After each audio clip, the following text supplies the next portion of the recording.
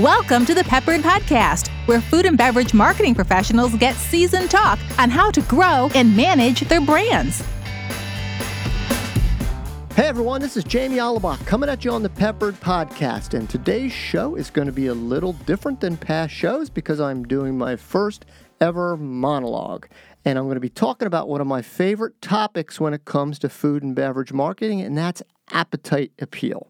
In fact, we're going to be talking about the art and science of appetite appeal. You know, they say that love is the strongest human emotion. Well, I would venture to say that the love of food ranks right up there as one of the strongest emotions. Think about how often we fantasize about food and eating over the course of our day. You know, the anticipation of it, how we think about it, how we imagine it, how our minds take us to that special place when we think about food. We romanticize it, thinking about that special meal or that snack or that beverage or the dessert or whatever it is, and we build it up in our mind. So what is it that leads us down this road of food fantasy? Think about when you see a Red Lobster commercial, how all of a sudden it makes you crave lobster or shrimp or crab. Or when you see that thick, juicy, delicious steak sizzling from the grill and watch the knife cut into that mouth-watering piece of beef, don't you just want to head to Longhorn or Outback Steakhouse? Or run to the store and pick up a ribeye and throw it on the grill yourself? And then there's those darn beer ads. You know, they leave you dying for a cold one when it comes to it. I mean, you get the point. There are things that lead us to that place of food fantasy. And we can fight the feelings when we see these commercials or these ads or whatever it is, but we're eventually going to give in. It's the art and science of appetite appeal. And every food and beverage marketer should know this, and I'm sure they do. I mean, come on, we're selling food here, right? If we can't entice consumers to crave our brand and desire our product and get hungry or thirsty for it, we might as well pack it in. But you know, so often these fundamental principles of food marketing just slip through the cracks and they lose their importance somehow in the hierarchy message. And I don't know why that is. And I think we need to get back to the grassroots of marketing as food and beverage marketers and just focus on what it is that makes consumers crave our products. But the fact remains that the mere sight of delicious food is scientifically proven to be the primary factor in driving impulse purchases, which 90% of all consumers admit to making. The goal of a great video, film, or photography isn't simply to capture the moment. It's more about inviting consumers into the moment. It must be aspirational, inspirational, bring them back to a memory, trigger a craving that starts that food fantasy. It's the story that starts your relationship with that consumer. Appetite appeal, in my opinion, and I've talked about this a lot, appetite appeal has two fundamental driving forces, science and art. So let's talk about the science first. The scientific aspect of appetite appeal all starts with our metabolic need to eat. It's naturally built right into us for survival.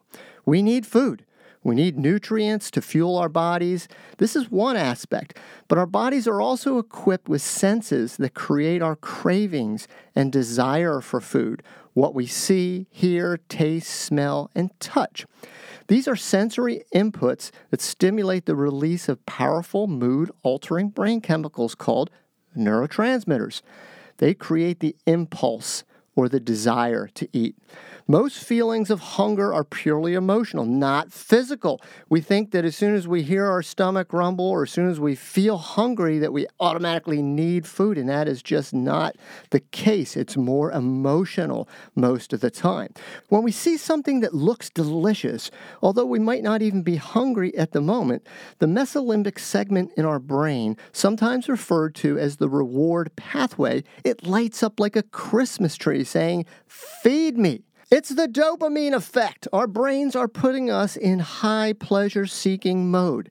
And the only thing that will satisfy and switch that off is when we consume what we're craving at the moment. Pretty cool, right? Most of the time, consumers purchase what they believe will satisfy them. This can happen at home or on the go or in store, but no matter where they are, believe me, you want to be part of the equation to help satisfy their craving. This is crucial for food and beverage brand professionals to understand. Many times as marketers, we get caught up in so many different ways and forms to communicate to consumers. We get tied up in complex branding like brand personas and personalities, brand pyramids, and other things that result in a lot of clutter in our communication. What we're talking about here is a fundamental key to success in food and beverage marketing. It's science. It's not rocket science, but it's science nonetheless.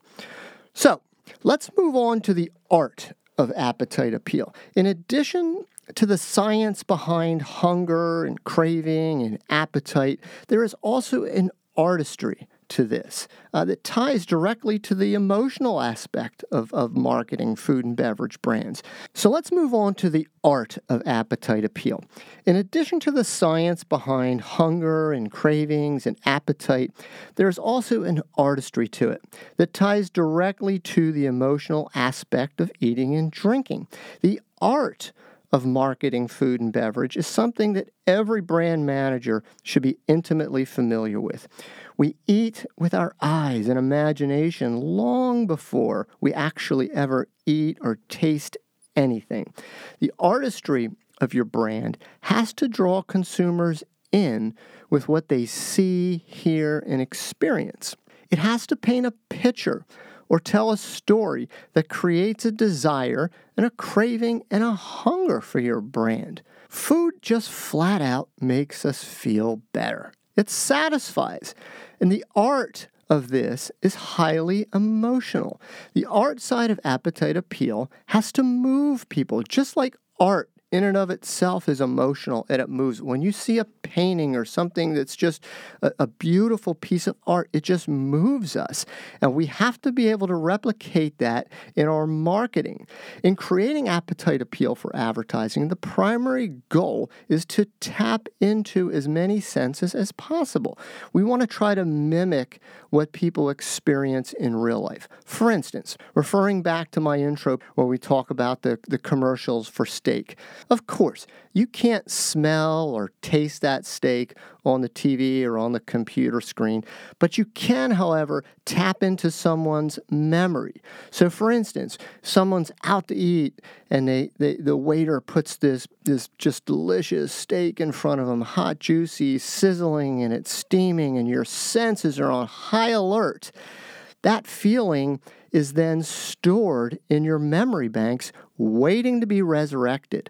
So the goal of appetite appeal in advertising is to come as close as we can to recreating that real-life experience and let the brain do the rest of the work. We tap into that experience, that emotion, that pleasure, bringing back to life the dopamine effect that you had when you first experienced it. No matter what type of food or beverage brand you are working on, these same principles apply. People crave all kinds of food and drink throughout the course of their day and their week. Our goal as marketers is to tap into that emotion, to tap into those senses that will trigger consumers to crave your brand. Now, the art of appetite appeal isn't simply visual or video or pictures. There's also an artistry to the words. Although they say a picture is worth 1,000 words, it takes far less words to tell a compelling story. Much less than 1,000. A story that taps into both the art and the science of appetite appeal. A single word can trigger thousands of memories and tap into emotions that signal the brain to activate our senses to want to eat or drink. I'm not talking about the typical food words like delicious or tasty or mouthwatering, or cliche, nonsensical foodie words and phrases that no one uses or understands, although there can certainly be a place and a time for these.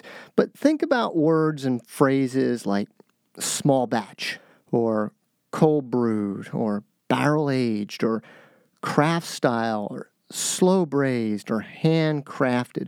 When you use words like these, it makes your brand feel different, special, or unique. They can elevate or position your brand in a very distinctive way. It romanticizes your brand and gets people thinking in a completely different way. Consumers love the idea of having something that's limited, in limited supply or not available to everyone, or it feels very special. These kind of words can really take your brand to another level, and there's an artistry to these types of words. And let's not forget about the words that connect your brand emotionally with consumers, like anticipation. Remember the old Coke word, anticipation, anticipation. Oh, I didn't get that quite right, but you get the point. That words like dreaming or magical or honest or comfort or energize or independent, just to name a few. These are just some examples of different types of wording that can be used in an artistic way to evoke deep feelings in people. Words can tap into emotion that drive appetite appeal and can go well beyond words that simply describe taste or flavor. We often get caught up in very functional words as well. Words can tap into the emotion that drive appetite appeal. They can trigger the brain to crave and ultimately lead to trial. And, if you're lucky, brand loyalty.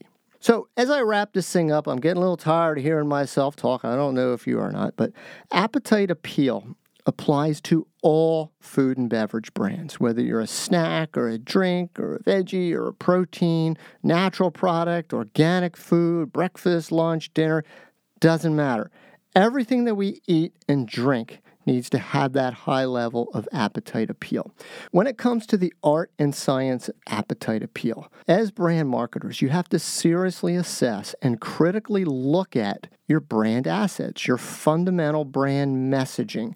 You have to be able to objectively review the imagery and the words being used on your packaging and point of sale and advertising, and not only ask the tough questions of yourself and internally, but also get the right kind of research in place that's going to assure that the branding that you have in place is evoking the right type of emotion. You have to be able to carefully critique the production quality of your video and TV and radio and online content.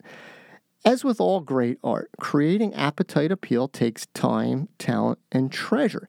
And many times, people are too close to this to really be able to give it that critical eye, or they've been doing it for so long the same way that they've just kind of lost touch with what makes effective appetite appeal. Done correctly, it makes a measurable difference as to whether consumers will purchase your brand or another brand that appeals to them more or appeals to their senses more. It's an art and it's a science. The art and science of appetite appeal. Thanks, everyone, for tuning in today. I hope you found this show interesting, a little bit of a different twist than what I typically do. I don't ever take you for granted. I appreciate you taking the time to listen. If you like what you heard today, please subscribe to the Peppered Podcast on your listening platform of choice. I'd love to hear from you. I can be reached at jamie@allebach.com. That's JAMIE @ALLEBACH.com. Catch you next time on the Peppered Podcast. You've been listening to Jamie Allebach on the Peppered Podcast, where we bring seasoned talk for food and beverage marketing and brand professionals. Let's grow your brand together.